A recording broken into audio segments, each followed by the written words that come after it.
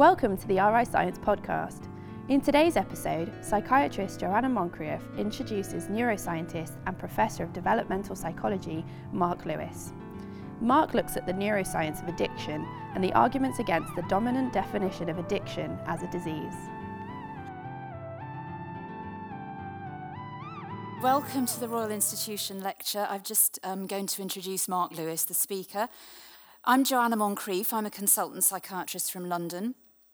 And I was really interested in introducing Mark and coming to this talk because I've done a bit of work in addiction. Most of my work is with people with general mental health problems. And I also feel that the idea that mental health problems are a disease is not a helpful way of viewing them. And my particular interest has been in the drug treatment of mental health problems. And one of the aspects I've been interested in is the overlap between the drugs that we use to treat mental health problems and the effects of recreational drugs and the drugs that people misuse and get addicted to. And what I really like about Mark's work is its hopefulness, really.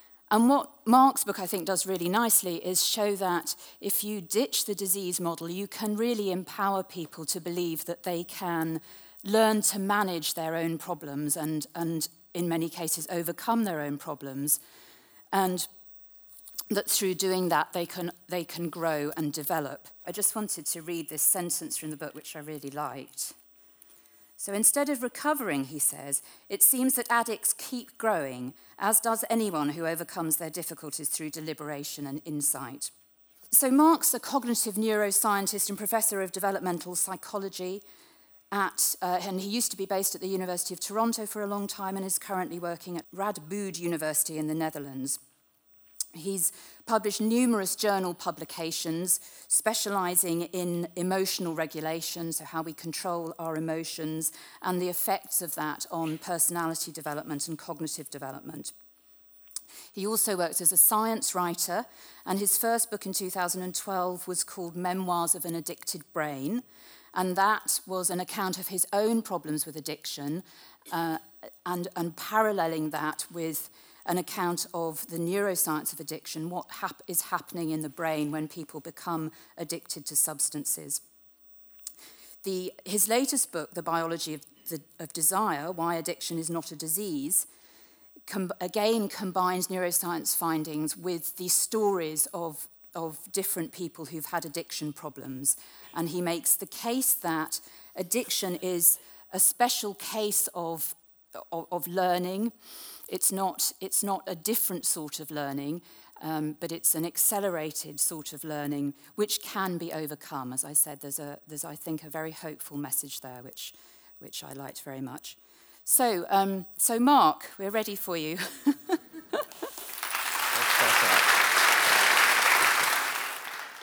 Thanks very much. I don't know what she said about me, but I trust her. I'm getting used to the light.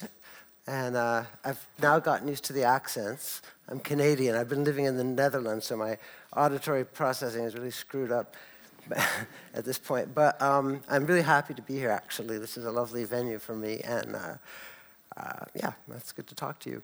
I'm going to just jump right into it. I used to have a slide that said, addiction can be defined in all these different ways, as a disease, as a choice, as a self-medication, as a societal or social definition, and so forth. But now I'm just going to cut to the chase and say the dominant definition of addiction these days is that it is a disease. And that's a definition that's grown up over the last, more than half a century. And it kind of came from a confluence between the 12-step movement, the AA movement from the 30s, and medicine, psychiatry in particular. In the 50s and 60s, these two strange bedfellows joined, and ever since, the addiction treatment world and the psychiatric view of addiction has been as a disease, as a chronic disease.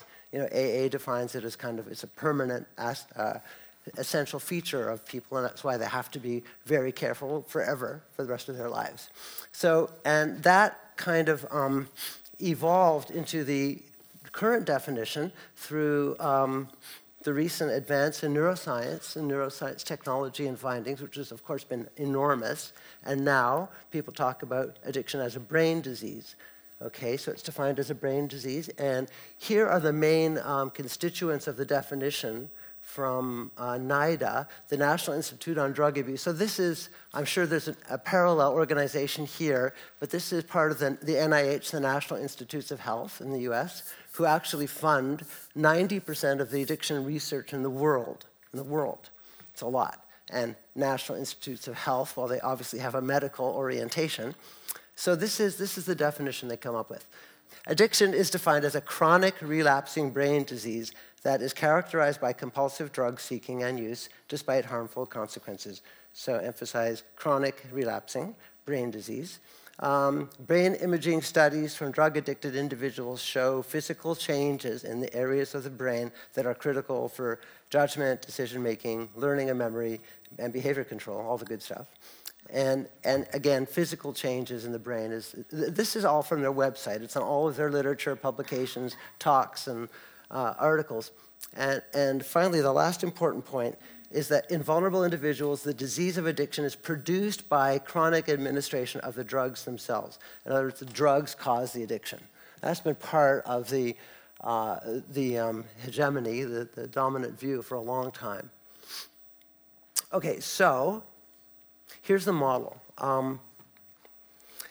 And yeah, just going to give you the simplified, straight version of the model. And it's not a model that I disagree with, by the way. It's pretty well researched and well defended, and there's been a lot of studies that converge on this kind of model of addiction. There's three regions you have to think about. First is the prefrontal cortex, and in particular the dorsolateral prefrontal cortex is the most sophisticated region up here, and it's responsible for judgment, decision-making, perspective taking, self-regulation, all that good stuff. And you can think of that as the bridge of the ship. That's where we steer our behavior. That's where we steer ourselves from. So there's that region, and then there's the striatum, the ventral striatum is sometimes called the nucleus accumbens. You'll see that a lot in the addiction literature. And we can call that the motivational engine. So the striatum evolved as part of the motor system, and it actually gets us mammals to act and to basically pursue goals, because that's what we do. When we act, we pursue goals. The goal might be getting away from something, but in this case, let's focus on getting towards something. And it also generates the motivation for doing that. So mammals, unlike frogs, need a push to get them to do something. They need a motive or an emotional drive. We don't just flick out our tongues when a fly goes by. We have to feel some kind of attraction.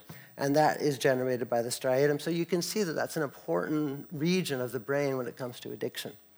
And then this part of the midbrain, the ventral tegmental area, is, you can call it a dopamine pump. It manufactures dopamine, which is a neurochemical you'll often read about in addiction studies.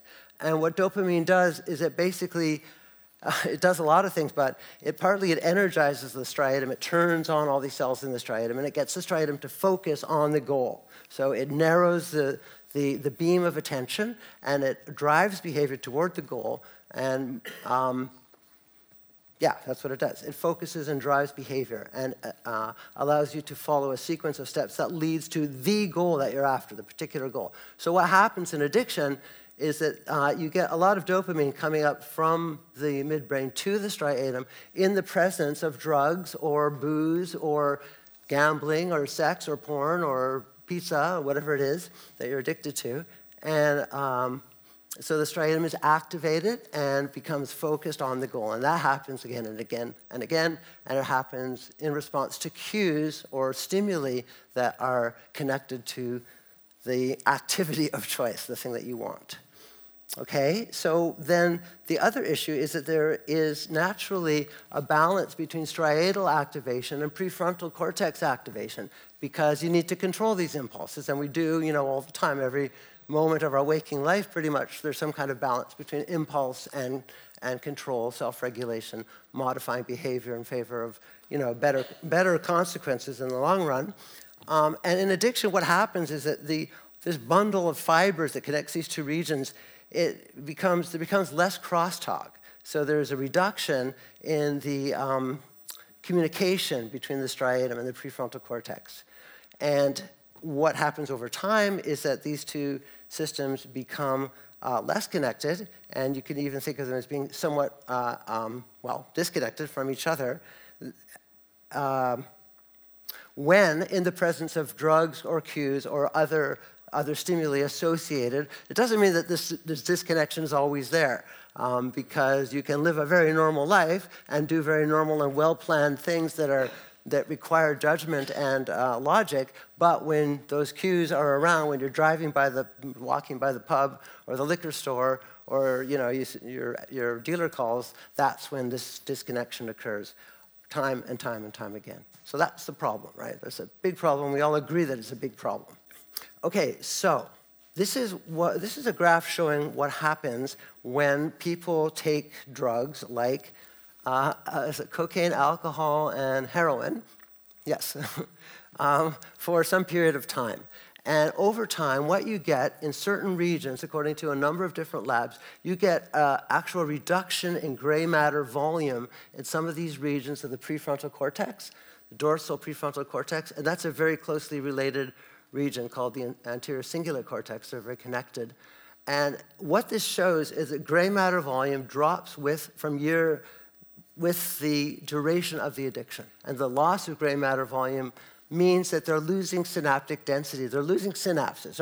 Brain cells are not dying.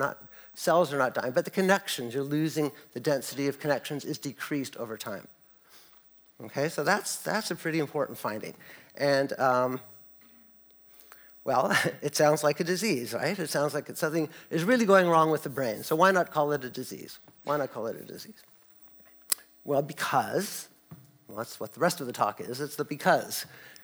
What I want to do is not to challenge the neural data, but to reinterpret it and to try to figure out what's wrong with the interpretation, because the data are pretty solid.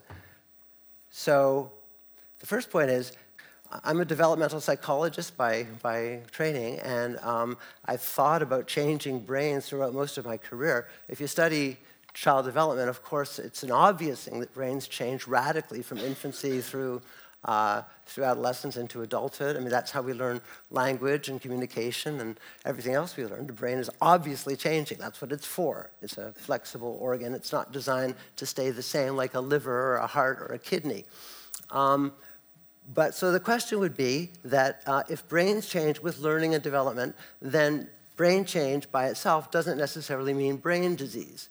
So the next question is, and by the way, brains don't stop changing at the age of 20, but they probably change less after that age, after things kind of solidify. So the question is, how do brains change with development? From the age of 4 to the age of 20, it's losing synapses. It's losing 20 to 50% of its synapses because there's a huge overabundance of synapses in infancy. And so what happens with development is that you get this change. And what's going on, we call it synaptic pruning. And what's going on is that this part and this part, these are association cortex, are more sophisticated, more advanced regions of cortex. This is the last part to go. This is the dorsolateral prefrontal cortex in charge of judgment and perspective taking, okay? So that means that by the time you're 20, you can actually think straight, but not before. Okay, so that's the brain change with development. Just to give you an idea of what it looks like, to see what pruning looks like, the big picture in development. But development and learning are actually very similar. They're almost synonymous. And they simply involve two processes, two mechanisms. One is synaptic growth and one is synaptic pruning. You get a proliferation of synapses or synaptogenesis, and then you get pruning of synapses. And the balance of those two mechanisms is development in the brain, in the cortex. That's development. There's nothing else. And I think of it as being kind of like the ivy on the garden wall, which starts off, quite chaotic and disorganized, and then that would be parallel to synaptic growth, and you get novelty and new associations and increasing knowledge and skills, and you learn to play new keys on the piano, and you learn to be whatever, you learn all these new skills. And then with development, you get more and more pruning, so you get consolidation, more efficiency, and habit formation. That's what pruning is for, is to make the brain more efficient, so that it focuses, so that the really important pathways become entrenched, they become myelinated, they become they become, they convert and send signals much more rapidly, and the unimportant synapses just fade and disappear. So if you think about addiction in terms of synaptic pruning, then this decrement in prefrontal, in the density of synapses in certain prefrontal areas, this decrease in synapses can be thought of as part of a bigger picture. And then we shouldn't be surprised, if that's a developmental progression, we shouldn't be surprised by further synaptic change if people stop. And in fact, that's what this particular study found, is that with abstinence from coke, alcohol, and heroin, you get an increase in gray matter volume in very similar areas. They're not exactly the same. The brain never actually goes backwards. In development, that just doesn't happen. But it goes forward. And there's increasing growth and increasing synapses in new regions that are closely related, and they're probably very much involved in self-regulation, impulse control, because that's what people need to learn when they stop taking drugs. And notice that within 1 year or so, you actually get increasing synaptic density over and above the general population in those regions that seem to be responsible for self-control. That's what happens when people quit. And by the way, I should just note that addicts generally do quit. Not everybody knows that. But the majority of addicts for any kind of substance, and even heroin, end up quitting. And it varies, the time frame and the proportion varies with the substance. With cocaine, the average duration of an addiction is 4 years. With marijuana, if you smoke it compulsively, it's 6 years. With alcohol, it's 15 years. And with tobacco, it's 25 years. So that's the really evil one. On average, if you start smoking today, on average, you will stop in 25 years. It's not really a good thing. Okay, so lots more change happens when people's habits change, when their behavior changes, when they stop taking whatever it is they're taking. So I would say that addiction is sort of a kind of skill. The addict's brain learns to efficiently identify and aim behavior. There's less prefrontal activation because it's the same behavioral routine repeating itself day after day, hour after hour. There's very highly consolidated, habitualized, ritualized forms of behavior in place of having to wonder and think and judge and consider and compare and all that stuff that most of us do most of the time. It's a strange way to think of addiction, but I think it really is like that. It's a kind of a skill, a nasty one, obviously, but still. And then we should recognize that new skills or the formation of deep habits always change the brain. It's not just addiction. So what are some examples? Well, driving a taxi in London is one of the classic ones. You've probably heard that London cab drivers have a hippocampus, that's the part of the brain in charge of memory, certain kinds of memory, which is 20% more dense or more heavy than normal people. Why? Because they have to learn the location of like thousands, tens of thousands of streets. Well, probably not anymore, because they just have GPS. But this finding came from a few years ago, and it's been replicated many times. So that's kind of cool. Let's move off the hippocampus and talk about falling in love. When you fall in love, there are all kinds of changes to the brain. There's increased dopamine to the striatum, there's more activation of the ventral striatum, there's more synaptic patterns, and of course those patterns represent the loved person.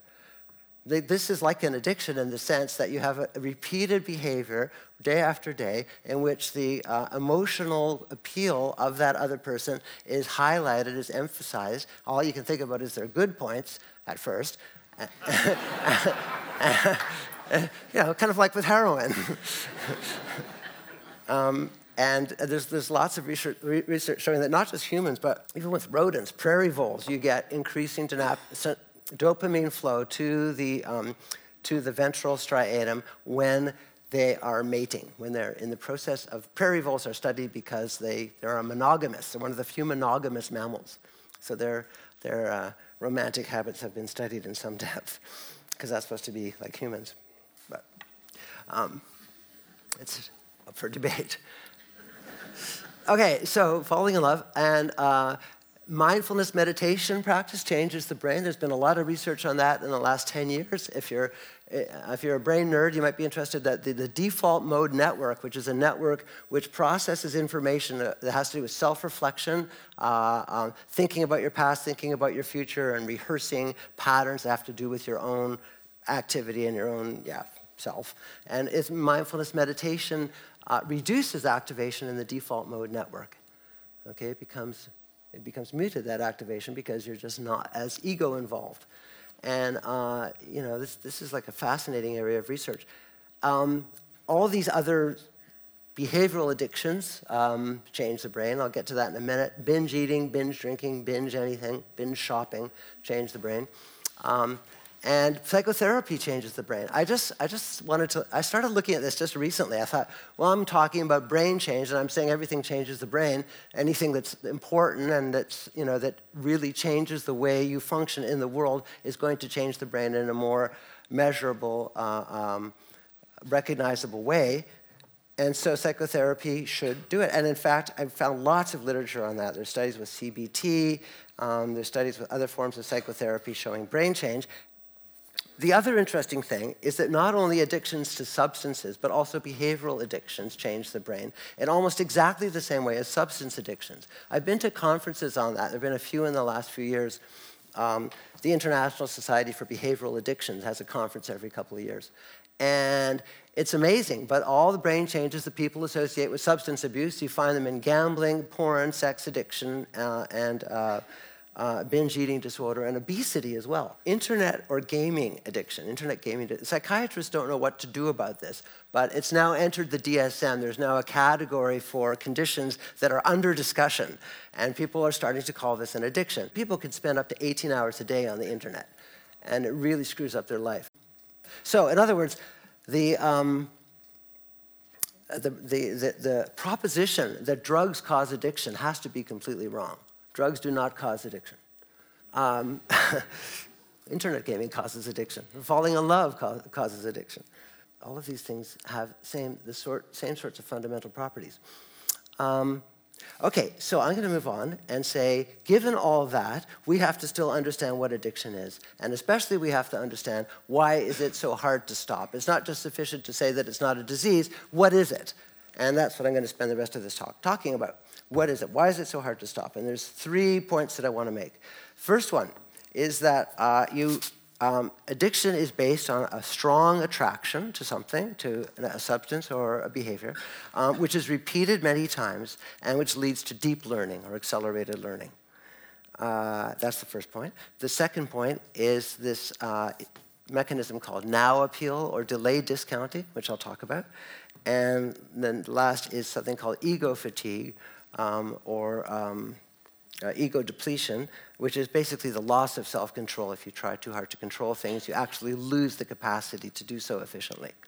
Okay, so I'm going to go through those 3 points. The first one, this is the basic picture. I see addiction as a feedback cycle. It's a self-reinforcing, self-perpetuating feedback cycle. And we could think of it simplistically as craving leads to more drug imagery, and more drug imagery leads to craving, and round it goes, and it builds on itself, and that can happen in 5 minutes, or half an hour, or half a day, or whatever it is. And finally, when it gets intense enough, you go and you get some, or you do some, or you drink some, or whatever it is, or you smoke some. Okay, so that's the feedback cycle. Now let's try to think about that in terms of what's going on in the brain.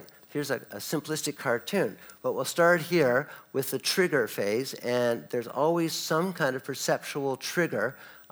It can be, looking at paraphernalia or booze commercials or whatever it is, but it could be finding half a pill on the bathroom floor, or it could be having an intense dream about getting high, or whatever it is. All of these things are triggers or cues. So they are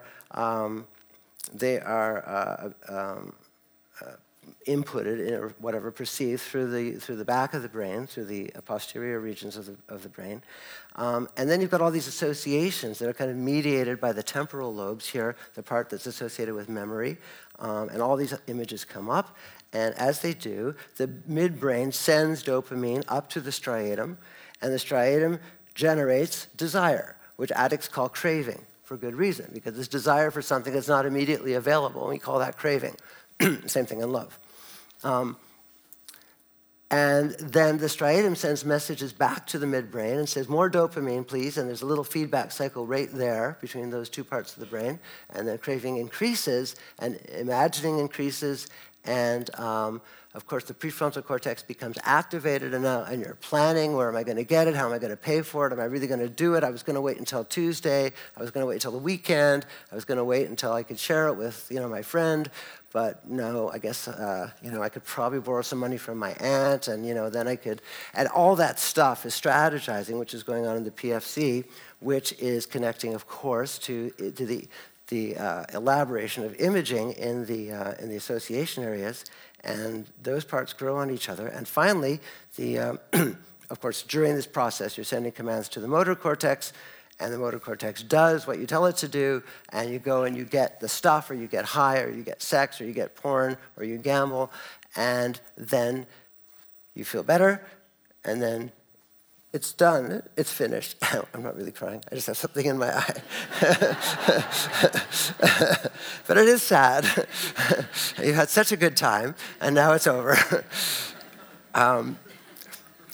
And that's really the point in this addictive spiral, this feedback cycle, is that when it's over, there is always loss, there's often depression, there's often shame, self-contempt, remorse, all that stuff, which of course makes you feel like doing it again. So that's a feedback cycle at another scale, the scale of day to day, day to day, day to day. With cocaine, it could be hour to hour. So what's really going on here is that I want to trace this feedback cycle and show you how it plays out over development. There's the trigger, the cue, leads to craving. Craving leads to imagining. Imagining leads back to, well, let's just say more perception of the intended activity. And that's an intensification cycle, and it goes on for a while. And finally, when it gets intense enough, you go get some, and you do some. That's the using part. And now you get high or whatever, get drunk. And what does that do? It has three effects. The first effect is relief or pleasure. And in learning theory, that's just positive reinforcement. That's positive reinforcement. So it reinforces the behavior and entrenches it further. So that's learning. And then comes loss. Okay, and then the cycle repeats itself, like I just said. So you get relief, learning, and loss, and then you do it again. Now think about every time you go through this cycle in your mind and your brain, what you're doing is activating particular synapses in a particular synaptic configuration that you've been building up over occasions, maybe weeks, months, or years, whatever it is, and you're reinforcing those synaptic connections. Every time, you're reinforcing those synaptic connections. Think of the IV. The IV, you're reinforcing, which means you are developing some synapses and you're pruning the synapses that aren't involved, and so you are actually sculpting and consolidating the synaptic configuration that makes you an addict. So you do that time after time, day after day, week after week, month after month, and that's development. That's development. That's the development of a habit, of a very intense habit, an emotional habit, a strongly compelling habit, but it is still a habit. It's a learned habit. And again, think about the IV.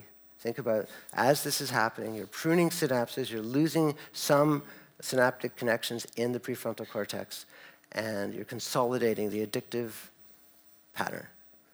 Okay, so that's the first point. That's a general learning model of the development of addiction. Second is this phenomenon that I call now appeal, that the psychologists call delay discounting. This is, you might be familiar with this from the famous marshmallow test, where they take, this came from, was it Michelle? Yeah. They get 3 or 4-year-old kids in a room, and a nice lady comes in and says, would you like to have 1 marshmallow now, or would you like to wait for a few minutes? I'll be back in 3 minutes, and then you can have 2 marshmallows. And 3-year-olds sit there when the woman leaves the room, and they twitch. They agonize because the marshmallow is sitting right in front of them. They really want that marshmallow, and some of them caress it, some of them kiss it. There's a movie on YouTube which is just fantastic. Just look up marshmallow task. It's the first thing that comes up on YouTube. There's one for adults too, by the way. I'm sure you can imagine. So this is how it works. Dopamine focuses attention on the immediate goal, and that produces craving. And it's the immediacy that's the issue. So all mammals have delayed discounting. They have a tendency to overvalue immediate available rewards over more distal rewards, more long-term benefits, to their detriment, because if they waited a little while, they'd have a bigger net gain. And all mammals do it, even pigeons do it.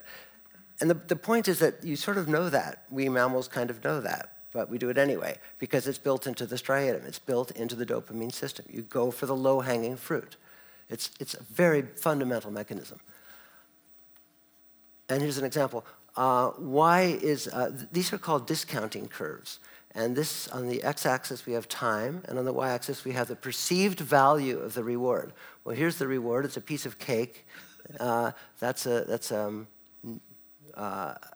reward that's immediately available. But if you didn't have that piece of cake, in a month you could lose 5 pounds. And you could have a slimmer, nicer body or something like that. So the question is, why is that man going after the cake? And what these discounting curves show is that the rise in the perceived value of the reward goes up quite suddenly. It's not just an exponential curve, it's a hyperbolic curve. It's a sudden curve. When you get close to the immediate reward, the perceived value suddenly goes up. You're done. You're going after that cake, whether you get fat or not. So he's going after that cake because it seems worth more than imagined future happiness at this point, right now, right here, right there. And that's because the dopamine system is tuned to the cake, to the immediate reward. So the consequences are, I think, fairly obvious. There's an immediate goal which seems worth a lot more than the long-term goal, and so you blow it off, whether you're going to be out of money, whether your girlfriend's going to leave you, whether you're going to get in trouble with the cops, whether you're going to lose your job. Those are future events, and all you can really think about is whether or not I'm going to get high tonight or today. You never hear people say, let's get high next week, right? You're not going to hear that. Let's get high next Tuesday. No. So let's get high now, tonight, today. So, yeah. The immediate goal outweighs the imagined future, and that's just the way it works. Here's a study which I think is kind of cool because it simulates this in the lab. These are tests in which the participant looks at a screen and they are offered small immediate rewards, so that's smaller, sooner rewards, and they can click that button, or larger, later rewards, which means they can get, like €1 today versus €5 next week, or I should say pounds, or I don't know what currency you guys are going to be using. Nice. But that's the task, and you sit there, and everybody has a kind of ratio, a built-in ratio between immediate, smaller, sooner, and long-term benefits. We have it's sort of part of our personality. And so the thing is that when you put this machine on the participant's head, this is TMS, transcranial magnetic stimulation, and what it does is it discombobulates the area of cortex that it's right over. It just disorganizes it, so it loses its function. And this happens to be over the left dorsolateral prefrontal cortex, which is my favorite area of the brain. And so when you turn on the machine, guess what happens? The discounting curve, the ratio between shorter, sooner, and longer, later rewards changes. You are less able to hold on for later rewards, and you are more impulsive and going more after the immediate things. You become more impulsive, more compulsive, and so forth. And that's really, I think, parallels what we see when we see the loss of a connection between the striatum and the prefrontal cortex in addiction. That's exactly what we're seeing, that loss of connection. And here we can produce it in a lab. Luckily, it's only temporary. Okay, so that's now appeal. The next phenomenon is this phenomenon of ego depletion or ego fatigue. And this is also a completely normal psychological mechanism. One of the earliest experiments, I think, expresses it best, that this is Baumeister's work, and what they would do is they would bring participants into the lab, and they would say, you can't have eaten in the last 8 hours, so they come in hungry. And You have a bowl of freshly baked chocolate chip cookies and a bowl of radishes. And psychologists love these kinds of studies because they're perfectly balanced and controlled. Half the sample is said, you can eat all the radishes you want, but no cookies. And the other half says, you can eat all the cookies you want, but no radishes. It's a perfect experiment, right? It's deeply satisfying to the psychologist in all of us. And what happens is that after 10 or 15 minutes of this situation, the people who have to suppress the impulse to eat the cookies do not do as well on a series of cognitive tasks. So they're given a bunch of cognitive tasks, and they just don't do as well. These tasks require cognitive control or executive control, and you've kind of lost some of that. It's become fatigued. You've worn some of it out. Well, this is a phenomenon, and it's very difficult to try to figure out exactly why it's been examined for many years now, and there's recently been challenged in some ways. But the point is that you can't keep trying not to do something. That's the point. You can't keep trying to suppress an immediate impulse. It's like holding your arm out to the side. You can do it for 5 minutes. Try doing it for an hour. The machinery isn't built for that.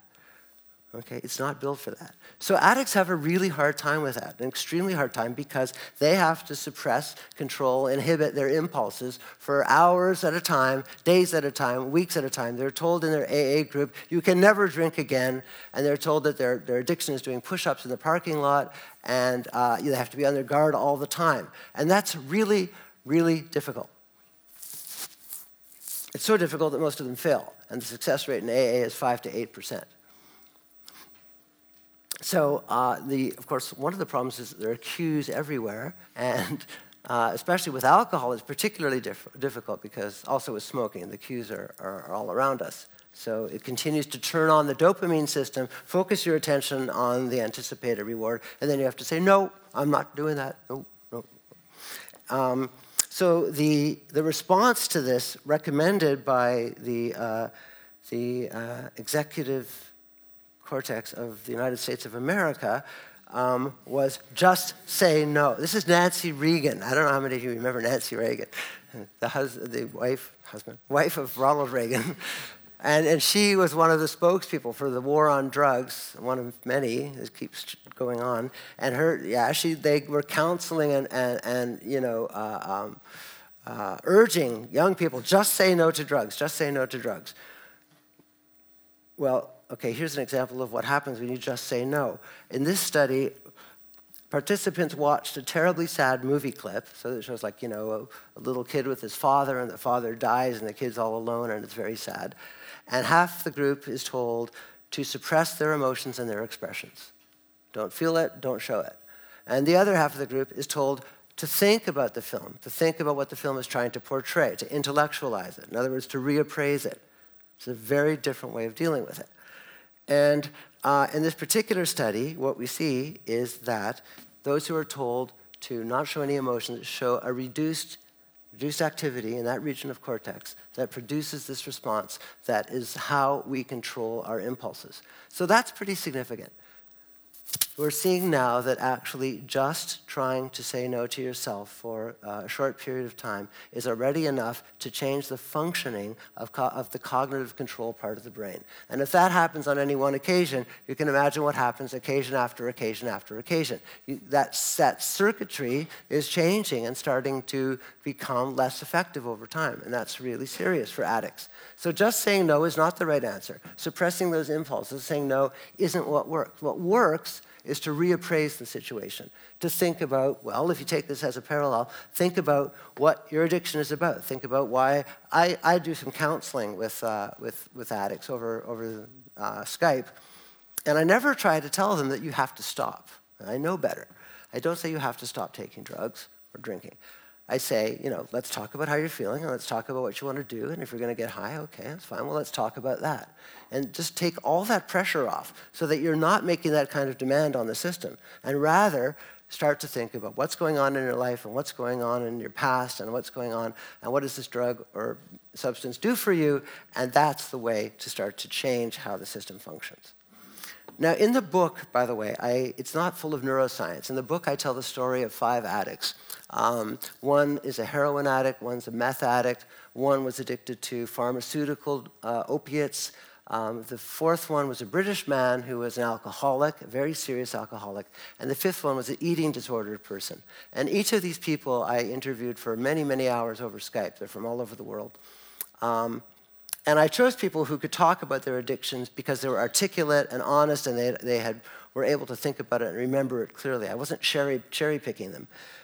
And their stories all had a very kind of similar profile to them. The addiction would progress, and it would become more and more difficult to control, and it would come to a point where it was really screwing up their lives in a very serious way. And then the attempt to stop would start happening, and there would be a number of failures. This was the case for me when I was an addict. It's a very typical profile. And finally, things get serious enough that people get really, really determined to stop. And that determination starts to change the picture. The guy who was an alcoholic was very, very close to death, actually. He was very close to death through alcohol or suicide, whichever came first. And he would have these 4-hour days. He would get up, he would wake up, he'd go straight to the fridge and pour a bunch of rum in his Coke and start drinking it before he got to the toilet. Actually, he would finish the first one by the time he finished peeing. And then he'd go back a second one. And he kept doing this. And he got drunker and drunker. And finally, after 3 or 4 hours, he would become sort of comatose, fall on the floor, and not be able to walk, and crawl to his bed, and get in his bed, and then wake up and start the cycle again. So he didn't have like normal days. He had 4-hour days. And this went on for some period of time until he managed to get the help that he needed and to quit. And I'm going to talk about recovery now. I'm going to talk about how this happens. Because for each of the people in my book, they actually did find a way out of addiction, as people generally do. It takes time, it takes effort, but people do find a way out. Most people, not everybody. For some people, it's a dead end, but the percentage is small.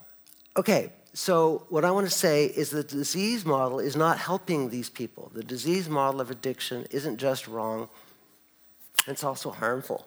And one way you can get to this conclusion is just by looking at the stats on conventional rehab programs. Conventional rehab programs have very poor success rates. Usually people relapse anywhere from 2 to 10 times. It's the revolving door phenomenon. I'm sure you've heard about it. They go from program to program to program. They get kicked out. They get court mandated to other programs. They get on waiting lists for state-funded programs, which are universally crappy.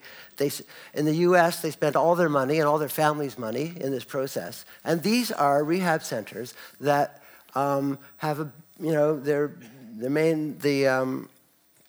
the banner is the disease model. You have a disease, and we're going to help you. This is a really, really big calling card for addicts. And a lot of addicts kind of welcome that. They say, well, okay, I have a disease. That's why I do these things. And I can't help myself. And that explains it. I have a disease, okay? But that's not necessarily beneficial.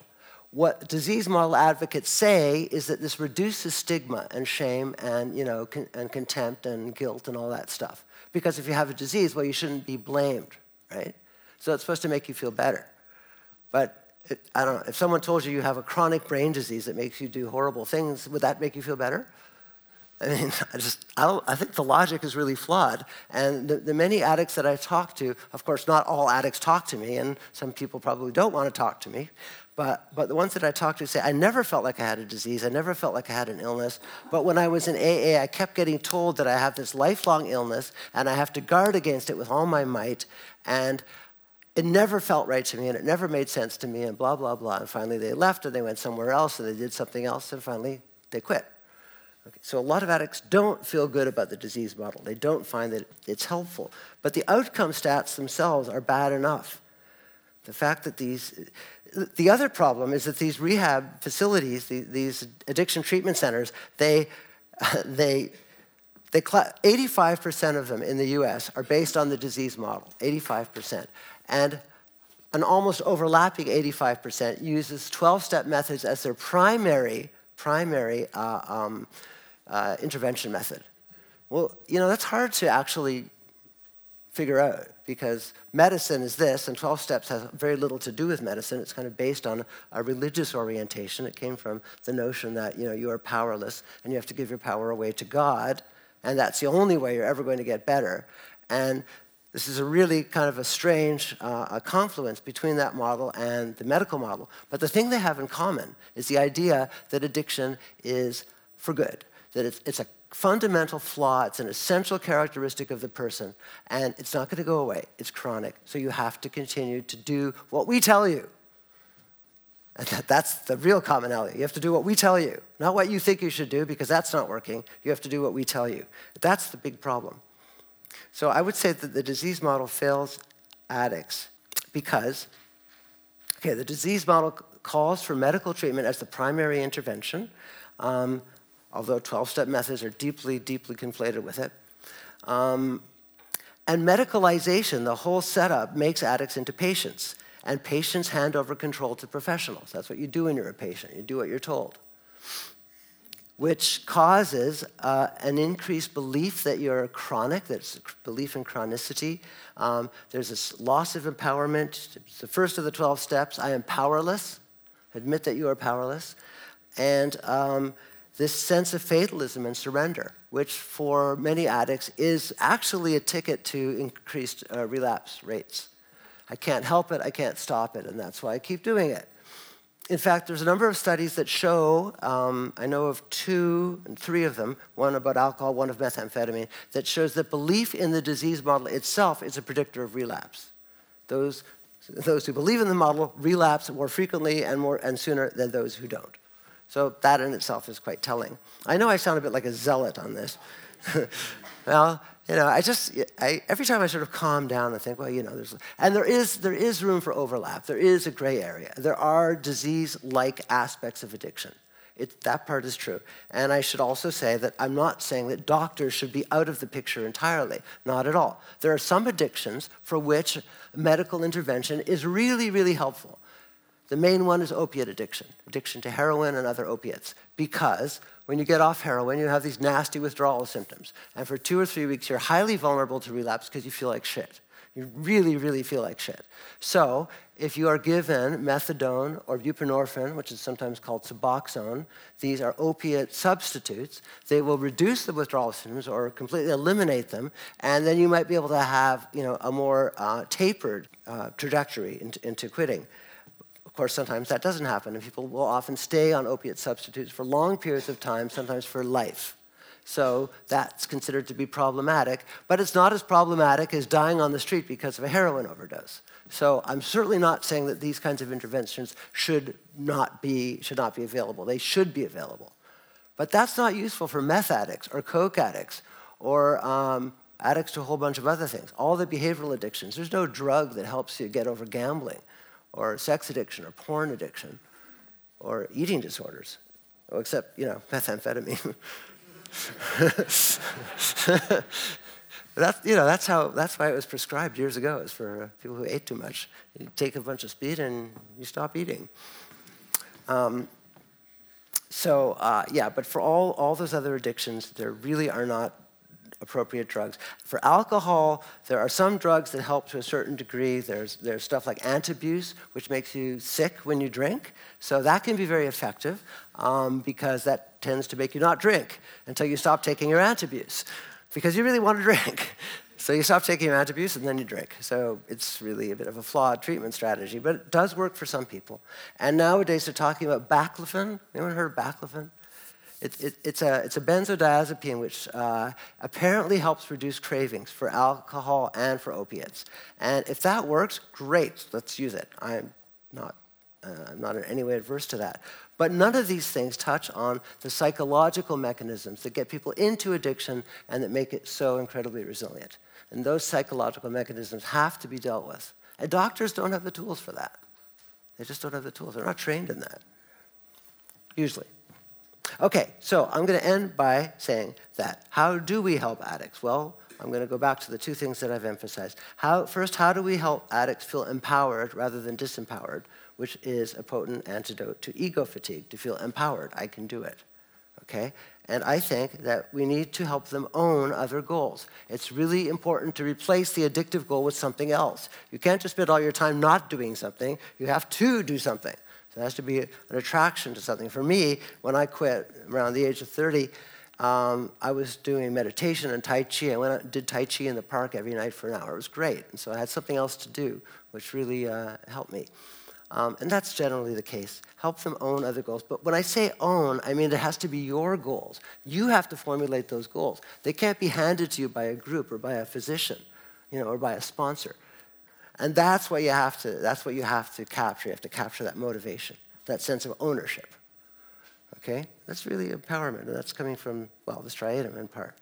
So that's the first thing. The second thing is we have to help addicts envision a future, because now appeal actually, cuts off the ends of the temporal dimension. It cuts off the past and it cuts off the future. You can only think about today. You can only think about getting high. You're now stuck in this kind of eternal present tense. That's really serious, because you can't even imagine a future. You don't want to think about next week. You can't think about next week. You don't want to think about the past. It's all too awful and disgusting. And how did I get like this? And how did my marriage break up? And I lost contact with my kids. And that's not nice to think about. So you're just stuck in this eternal present. So you need to help addicts think about the past and the future and get that back into their mindset.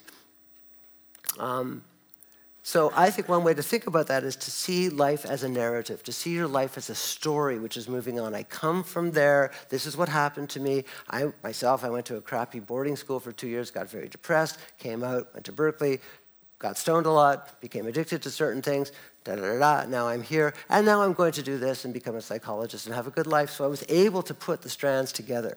And addicts are not able to do that sometimes. They need help. And so I think that's what professionals and family members and friends and lovers and lots of other people can do. Help them think about where they come from and where they're going to. And you put those two things together, and that's the magic formula, I think. It's not that simple. It's not a simple thing, but that's certainly a part of it. So what you're doing, basically, is reconnecting the striatum, that's empowerment, with the prefrontal cortex. You're reconnecting the motivational engine with the bridge of the ship. There's all these psychological tools, psychological interventions that are out there, that are available, that need to be funded, explored, and extended. Cognitive behavioral therapy, dialectical behavioral therapy, motivational interviewing, psychoanalytic therapy works for some people, mindfulness meditation, lots of really good results now with using mindfulness meditation to help addicts, which I think is very exciting. Contingency management's another psych approach, and compassion-focused therapy, social support, scaffolding, all of those things can be very, very useful. And the particular recipe has to be determined according to the individual and his or her needs. And remember, the brain never stops changing. That's it. Thank you. Thank you.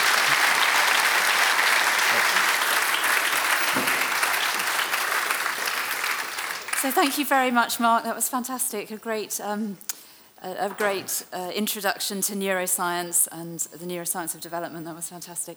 I don't think that all British addiction services are completely wedded to the disease model, but we've probably got a lot of people here who've got experience of those services and can enlighten us more.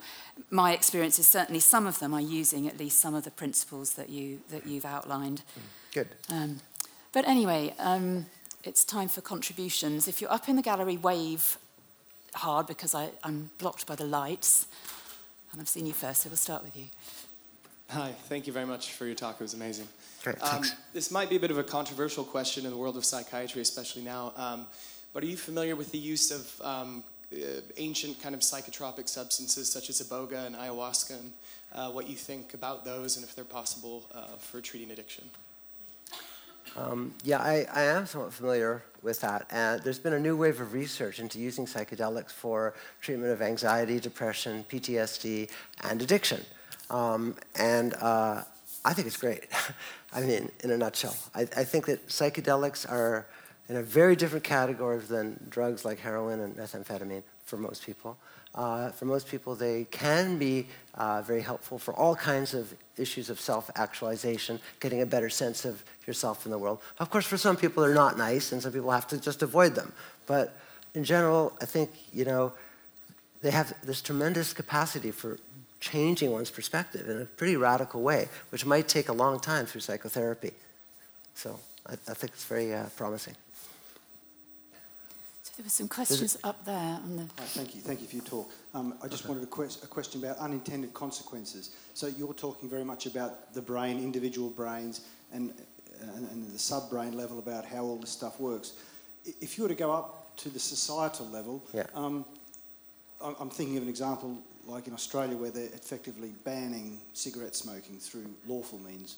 Is there anything that can be learnt from that? And do you think there might be bigger consequences that you might be suppressing addictive outcomes on a very large scale by those sort of lawful interventions? And maybe that's outside your field, but... Like those who have what? What was the last bit? The lawful interventions which are trying to stop this addictive behaviour. It's not addressing any of the stuff you've talked about, but could it be unintended consequences? You know, I mean, I kind of follow Johann Hari, a British journalist who wrote a book called Chasing the Scream, the first and last days of the war on drugs. The war on drugs has been this massive program and policy that has been disseminated by Western governments, particularly by the US, to suppress and block the availability of drugs that we don't want people to take.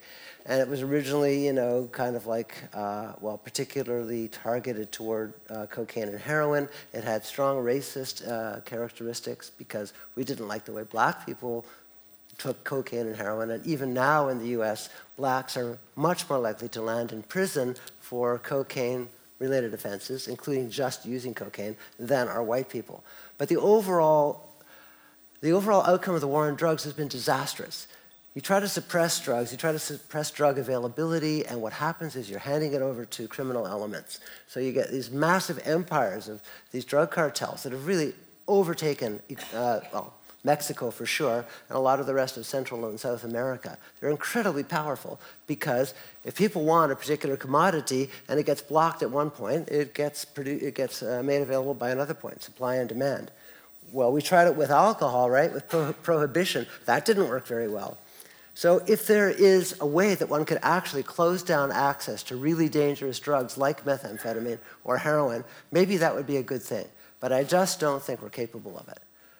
Now, maybe you could do that with cigarettes, but again, well, in Canada, for example, you get your cigarettes from the native reservations because, you know, Canadian law doesn't extend to those reservations, so and they're cheaper and they're not taxed and so forth. It's just all these different channels for people getting what they want. So better to deal with the 10% who really have problems with substances than try to ban these substances entirely and end up with hundreds of thousands of people in jail. There was a man behind you, that's right, who's had his hand up for a while. And Thanks. Thank you so much for the talk. Welcome. I thought it was really interesting towards the end when you mentioned motivation. Where are you? I can't find you. Oh, there you are. Hi. Particularly the internal aspect of motivation. And it's something that I've struggled with, especially about motivation, about personal motivation, about connecting addicts with the world and with their life narrative is a very important part of where you see the answer being. Yeah. It's something I've actually struggled with people that I would look at and see as lacking motivation, who have no sort of addictive problem, but I would see as not really making the best of themselves and of their lives because they don't have that internal engine, and always very frustrating because it seems to be the one thing that you can't give to someone because it is so intrinsic to them as a person. So I don't know whether it's one of the specific psychological approaches you listed on the scales at the end, but if there was something that you would, what are your thoughts on helping people to achieve that? Yeah, well, there's something called motivational interviewing, which is an approach to psychotherapy, talk psychotherapy, that helps people really look for what it is that they're attracted to and helps them kind of clear the air and put things in perspective in terms of what their goals are.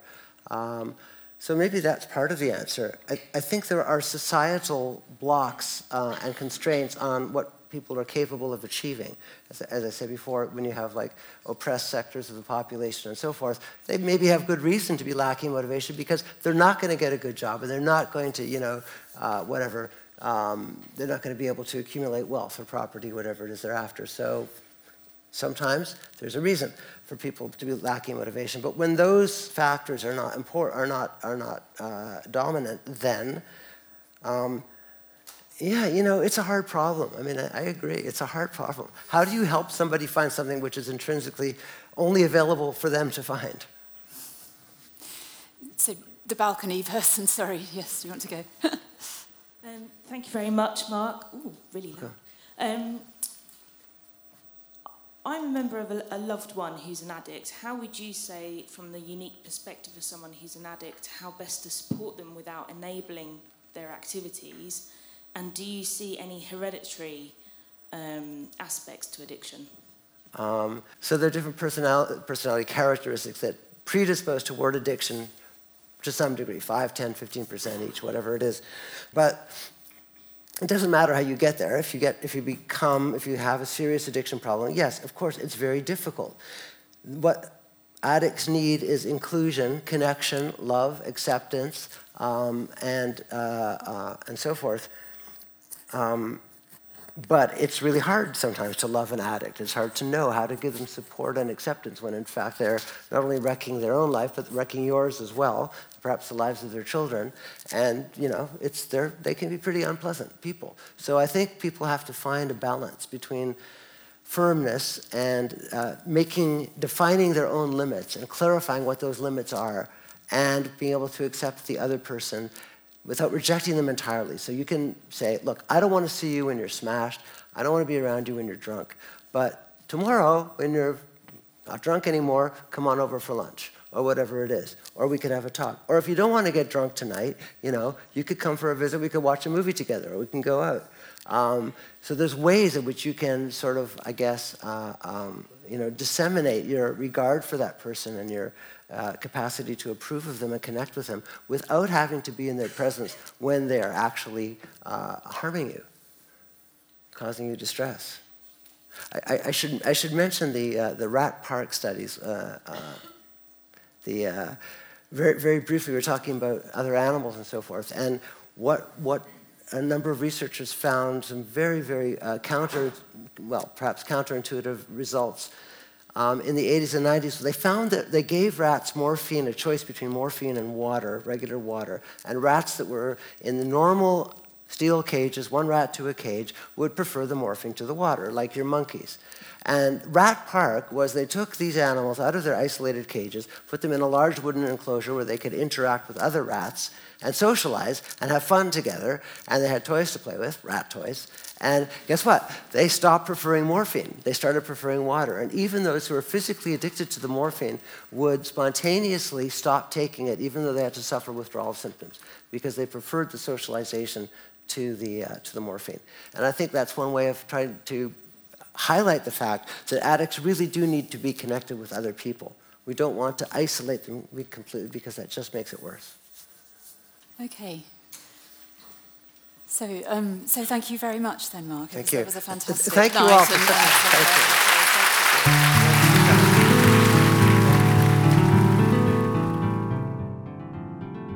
you. Thanks for listening. Next time, Gina Rippon tells us how neuroimaging data is being misused to perpetuate tired gender stereotypes.